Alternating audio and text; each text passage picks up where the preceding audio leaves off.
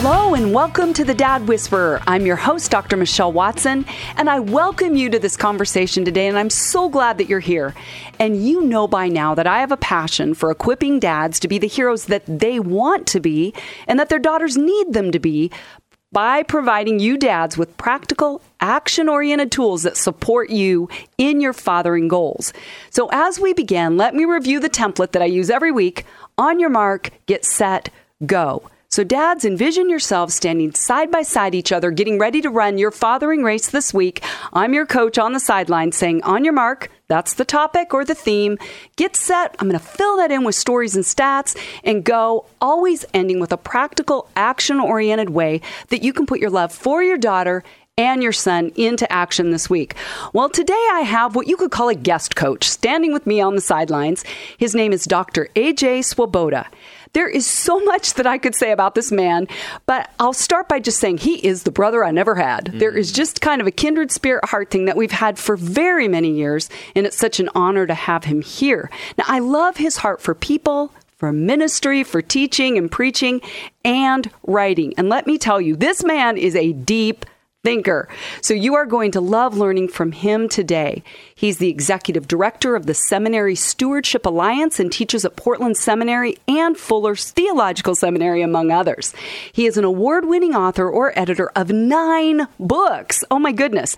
And he speaks regularly at conferences, retreats, churches, and seminars. Now, before I get started, I want to just highlight a couple of his books that have been very impactful for me. One is Messy, God Likes It That Way. Okay, come on. Is that the best title? Another one, A Glorious Dark, Finding Hope in the Tension Between Belief and Experience. But today, we're going to be focusing on his newly released book, Subversive Sabbath, The Surprising Power of Rest in a Nonstop World. So, AJ, I'm excited that you're here. Welcome. I'm so glad to be here, Dr. Watson. Thanks for having me. Well, on your mark today, The Power of Rest in a Nonstop World. I'm using your subtitle of your book to be the focus because you know well, more than I do, because you've been doing research to write this book, is that we live in a culture where not only do none of us know how to slow down, I'll put myself in that, but fathers aren't equipped to lead in that. Would you agree? 100%. Okay, so today we're going to set the stage by saying that's where we're going. And really, I'm going to put you on the hot seat and say, you're a dad. You get to lead dads today in helping them understand how to be more proactive in the way that they lead their families. So good. Let's do it. Well, like I said, here on the Dad Whisperer, we focus on dads specifically. So just tell us a little bit about you as a dad, to your son Elliot, or being a dad, you know, what that's done to change your life, that kind of thing. Yeah, I love it. Well, so my wife and I have been married for 15 years this summer, and we have one boy, Elliot, who is 6, who broke his arm 2 days ago. Oh. Little guy was skateboarding and couldn't stop going down a hill, but he managed to fall his way off the off the skateboard, broke his arm, and he's just the greatest little guy you could ever imagine. And my wife and I are so grateful to God for this guy. But he's our one, and we've dealt with infertility issues for a long time. So we've got one boy, and it probably will be one, and we love him. And my wife Quinn and I live in Southeast, and this guy's just a hootenanny. I love it. And if you're like every other dad that I've met, they say it changes you fundamentally at the core to step into a fathering role. Yeah. There are just some things that you do in life that you can't undo. And it's, for me personally, been, it actually has completely changed the way that I understand God and the Bible and all the references in Scripture to God being a father. They start to kind of make sense after the experience of being a father. So it's completely changed. It's ruined us in a very good way. That's awesome. Mm-hmm. Well, I know that you're super passionate about this topic of a Sabbath rest. Yes. I've heard you recently preach on this. I've read in your book, and I love again that subtitle. So I'm using that, The Surprising Power of Rest in a Nonstop World. So I want to just start by asking you, what have you learned that has surprised you about the power of rest? Yeah, well, I think the thrust behind this book was started writing it about 3 years ago after having preached on the topic of rest in my church for 3 weeks. I had this very surprising experience. preaching on Sabbath in our church for 3 weeks, and I've preached on all sorts of things that have made people upset. I don't know if I've ever had more people leave our church than when I talked about rest. Why? That's crazy. Well, it's this theme of Sabbath is such a threatening concept because it subverts everything we think about our time and our life. And it's even rooted in the Ten Commandments in the Bible. And we were in a church council meeting as the people that deal with finances in the church, and it dawned on me that if I 9 of these commandments, if I broke them, if I committed adultery, I'd probably lose my job. If I stole money from the church, I'd probably lose my job. If I murdered somebody, I'd definitely lose my job. And it dawned on me that if I don't take a day of rest a week, I'll probably get a raise. And that was a real epiphany that I've been thinking about really for 3 years. And I think the most surprising thing to me about rest is how threatening it is. It is, there are a lot of messages in the Bible that are comforting and encouraging, but the message of rest really upends and undoes our false sense of self, and that is that we are defined by what we do. And the Bible just doesn't, and that is a theology of works. We are loved because of who we are and who Jesus is. So it sounds like, if I'm reading between the lines, which is what we as women do, right, is that this sounds like it's actually in the spiritual realm, like demonic realm, that kind of thing. It sounds like what you're talking about is this is a full-on, if it's really coming up against our identity, that we're not, right, what we do or who we are. It's really interesting when you look in the New Testament. Jesus kept a day of rest. He was God. I mean, Jesus was God in human flesh, and what's surprising is God in human flesh takes a day of rest. I think it's a good question to ask. Are we better than Jesus? If Jesus needed it and he was God, then we probably need it too. But when you look at all the days that Jesus rested, right, which were on Saturday, the Jewish Sabbath, which was Saturday, Jesus encountered more demonic stuff on Sabbath than any other day of the week. He cast out more demons on Sabbath than any other day of the week. I didn't know that. Yeah, without question.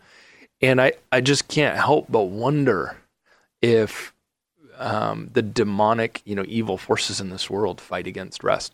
I was reading, there have been people groups in history that have really struggled to rest because of certain circumstances. I think of the Jews during the Holocaust. And during the Holocaust, the Jews tried to rest. They did everything they could, but the Nazis figured out that if they could destroy the rest of the Jews, then they could destroy their hearts. And I was reading this one concentration camp soldier who was reflecting on why we want to disturb the rest of the Jews. And he said, the reason we disturb the Jews' rest is because we found if we can disturb their rest, then we can steal their hearts. Because we've learned that every time they take a day of rest, they get their spirits back. And that is the voice of the evil one who is saying, I want to steal what God is trying to give to you. And that is God wants us all to rest. Wow. If we steal their rest, we steal their hearts. Wow. That is profound. Okay. Well, let's come at this from the angle of what have you found, or you believe biblically, is the benefit of resting? Or let me say it this way. Is there a downside to not resting? Yeah. Well, the downside to not resting is frankly disobedience to God. I mean, meaning this whole invitation to rest, first and foremost, is not a suggestion; it's a commandment. I mean, this is it's one of the odd to me that of the 10 commandments, right? That 9 of them we would be like, yeah, that's so important, and then we come to the Sabbath one, we put our hands in our pockets and go, it doesn't matter, right? So we basically have 9 commandments and one really strong suggestion. So I think the number one important thing to say, that recognize is like, this isn't something God just suggests. Like, I think the Bible is pretty clear that resting is an integral part of being a human being. The flip side of not resting, which I think gets really practical when it comes to our conversation today, is all sorts of people around us suffer when we don't rest. And I want to say even today in the realm of parenting, that as a dad, when I don't integrate rest into my life, my son pays a really big price. My wife pays a really big price. My church pays a really big price. And in what way? Well, yeah, I mean, when I was a kid, I was raised in a broken home. My parents got divorced when I was 11 years old. My dad is a doctor, a phenomenal doctor at that. But when I was a kid, my dad was on call all the time. He worked all the time. And there were 2 things that I loved doing with my dad. I loved going fishing with my dad and going to Disneyland with my dad. Those are the two things that I loved the most. And I've reflected on this for years. Why did I love those so much?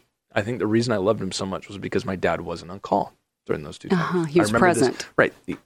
A doctor always has a beeper in his right hand, on his back belt. And I took my son to Disneyland for the first time a couple years ago, and we were standing in line somewhere in Adventureland. We were in some line somewhere. And there was this little 5-year-old boy who was standing next to his dad, and he was pulling on his dad's shirt, trying to get his attention. And the dad was standing there. This happened for like a minute. This son is just pulling on his shirt. And the dad is looking down at his phone, and he's answering emails.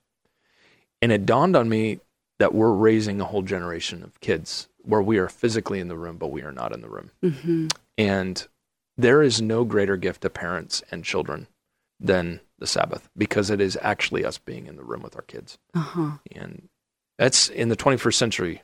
The people that know how to be in the room with their kids are going to raise a whole new generation of awesome kids. Yeah. How do you then, as a dad, lead the Sabbath in your home? And what's it like for Elliot to have a dad that gets it? Yeah. Well, it begins, first of all, with me recognizing, if I can be candid with you, it first of all it forces me to recognize as a dad my idolatry. I worship all sorts of gods other than God. And I don't want to, but I do. I worship the God of success, the God of achievement, the God of workaholism. I worship all these gods. And unfortunately, when I worship other gods other than the Father, Son, and Spirit, my son pays a disproportionate price tag for that idolatry. And when I worship any other god, my son gets sacrificed. And we say we don't believe in child sacrifice, but I can tell you as pastors that we believe in child sacrifice all the time. We put our work ahead of the things that matter the most. And it is actually only when I worship the Father, Son, and Spirit that I can love my son the way that I'm supposed to. So the first thing is I have to recognize that I'm an idolater, and the Sabbath forces me to realize that. And the second thing is, one day a week, we do this thing where on the morning of the Sabbath, which for us, it happens to be on Saturday, although in my book that I wrote, Subversive Sabbath, I do not believe that it needs to be a specific day. We make pancakes, the biggest pancakes you've ever had. And my son pours maple syrup all over these things. It's an ungodly amount of maple syrup. And we just sit for an hour and eat pancakes. And it's our Sabbath tradition. And the reason we do that is the Jews, there's this old Jewish tradition that the fathers on the morning of the Sabbath would have to get up early and get a spoon of honey for every kid in the family. And we don't, so that they would never forget the sweetness of God's rest. We don't do honey, we do maple syrup. And the goal would be in 50 years when I'm dead and gone, if anybody even says the word Sabbath around my son, he'll just start to drool. And what the Sabbath is it is extending to my son the gospel of Jesus, as that God loves my son too. And so it confronts all of my idolatry, but it simultaneously gives my son the grace of Jesus.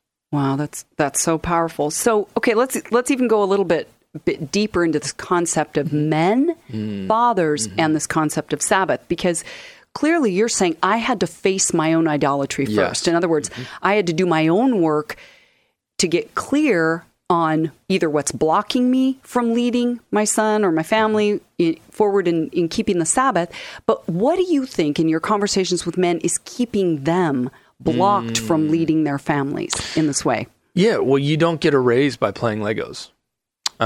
There's no economic benefits to keeping a Sabbath. Nobody gets a raise in our world by taking a day and not working and being at home with the people that God has placed you to love and serve. I think that we are an achievement culture that creates value. You know this, by the way, immediately when somebody asks my wife, what do you do for work? And she says, I give most of my time to being at home and serving my child. You don't have award shows for moms that stay at home. Yeah. You don't have award shows. There's no cultural. Maybe men could start one. Boy, oh boy, could we ever. There's nothing in our culture that celebrates the woman who does, or the man who says, I want to be at home and serve my kid. And there's in our culture no achievement award for the person who knows how to rest. So we have to just learn to be celebrated by God and our culture. And at the end of the day, my son is going to remember his dad being home, and he's probably going to be the only one. And the truth is, the people who recognize the Christ-likeness in our life are the ones that are closest to us. And they're also the ones that recognize if we are not walking with Jesus.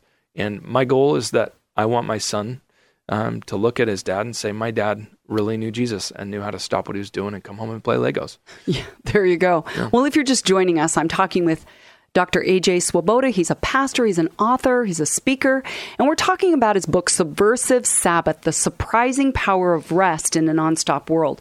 You know what I was just thinking about, A.J., as you were talking, is that you were talking about how much we ask each other, like, what do you do? And then if it's not something that our culture values, we look down on it, like, wow, you only stay home, or wow, you take your Sabbath day every week.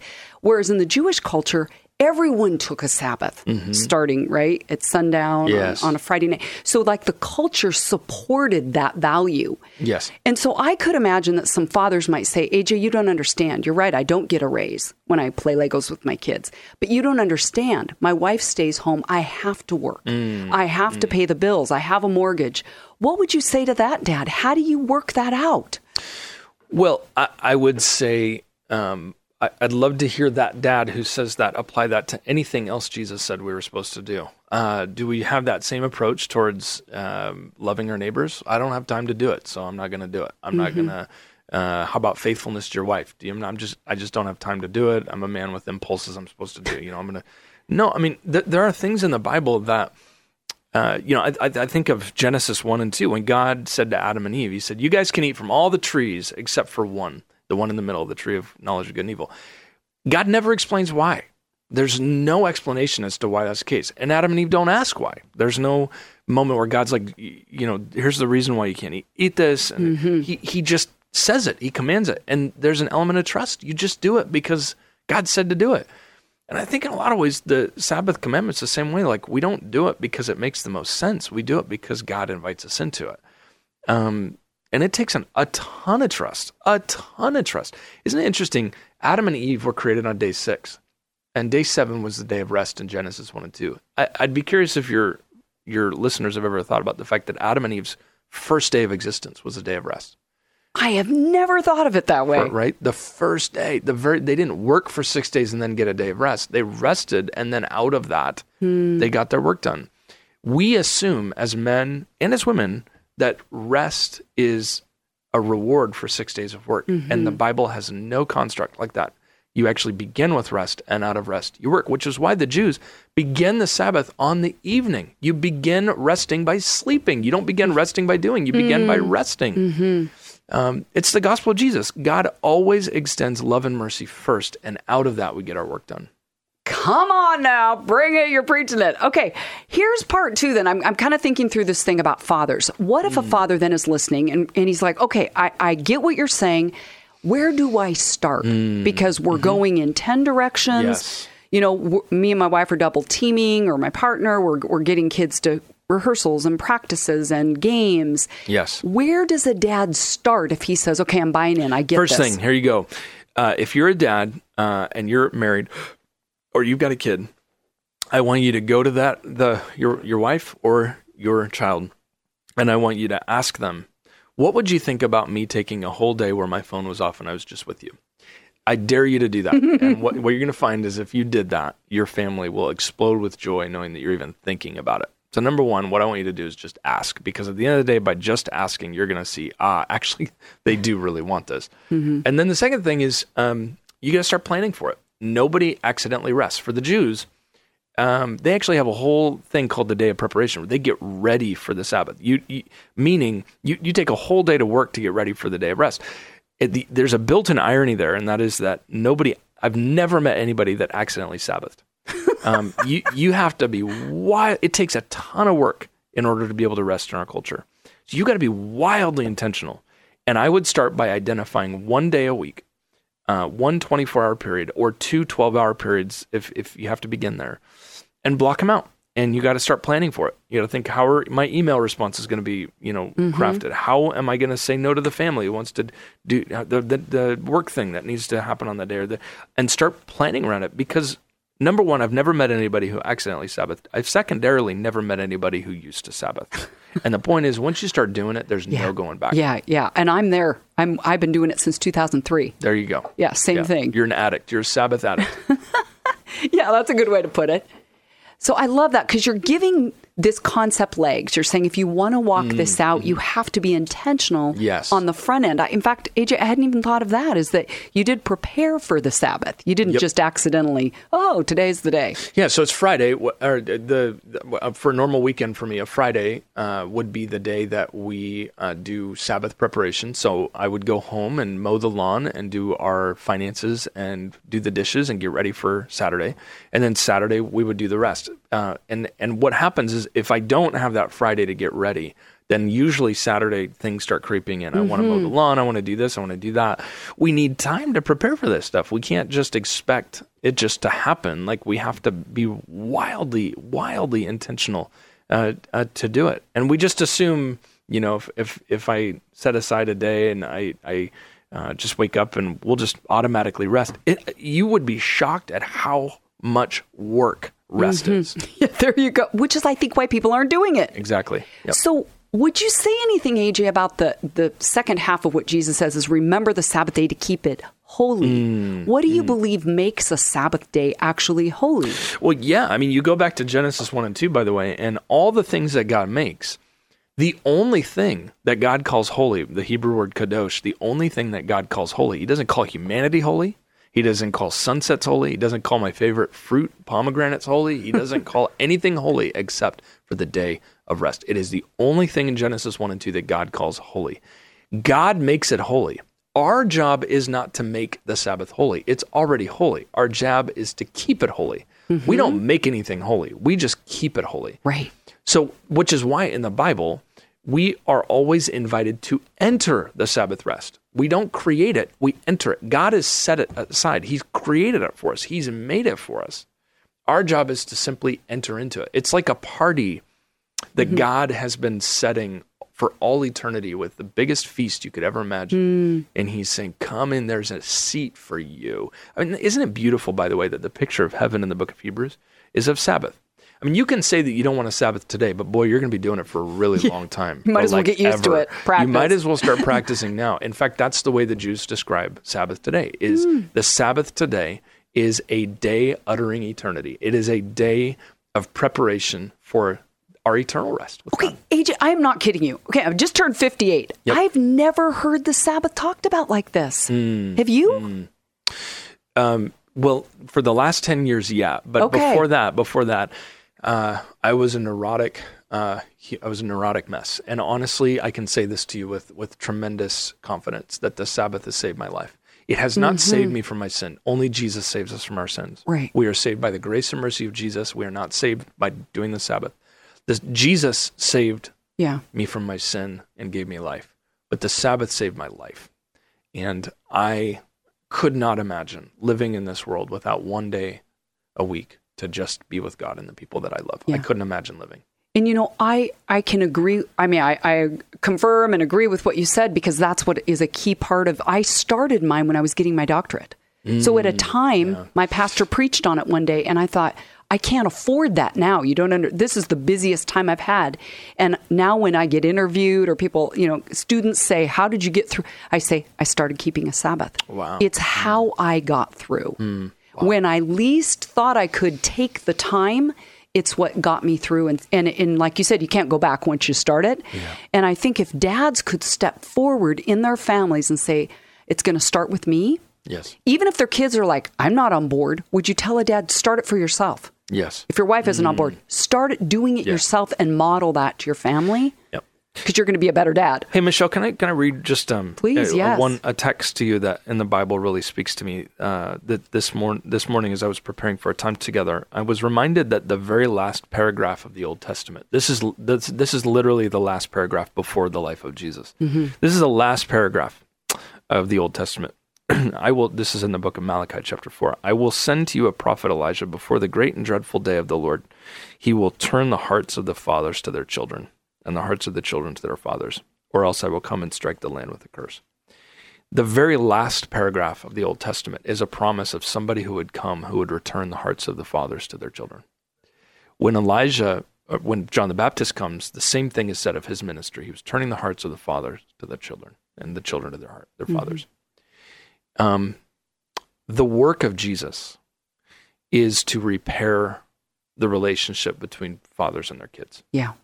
Amen. And the Sabbath is not a prescription that fixes everything, but I will say this. It is a really big step forward. Yeah, a really big step. And Jesus called himself the Lord of the Sabbath. And I think that Jesus knows that the Sabbath is one of these gifts that will repair this relationship. Oh, I love it. Can you just end by reviewing those 2 go steps, the action steps that dads can take? Yeah. Ask your kids and your spouse, should I take a day of week of rest?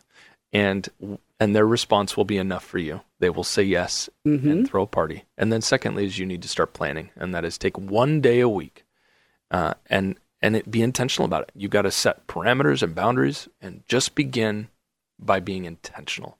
I love it. I love it. Well, if you've been listening to us today, you know that this has been a powerful conversation by pastor, teacher, author, Dr. A.J. Swoboda. The topic has been the power of rest in a nonstop world. Thanks for joining us. You can always go to my website at drmichellewatson.com where I have more resources for you as dads. So I'm signing off and encouraging you dads to intentionally and consistently love your kids today. Go dads.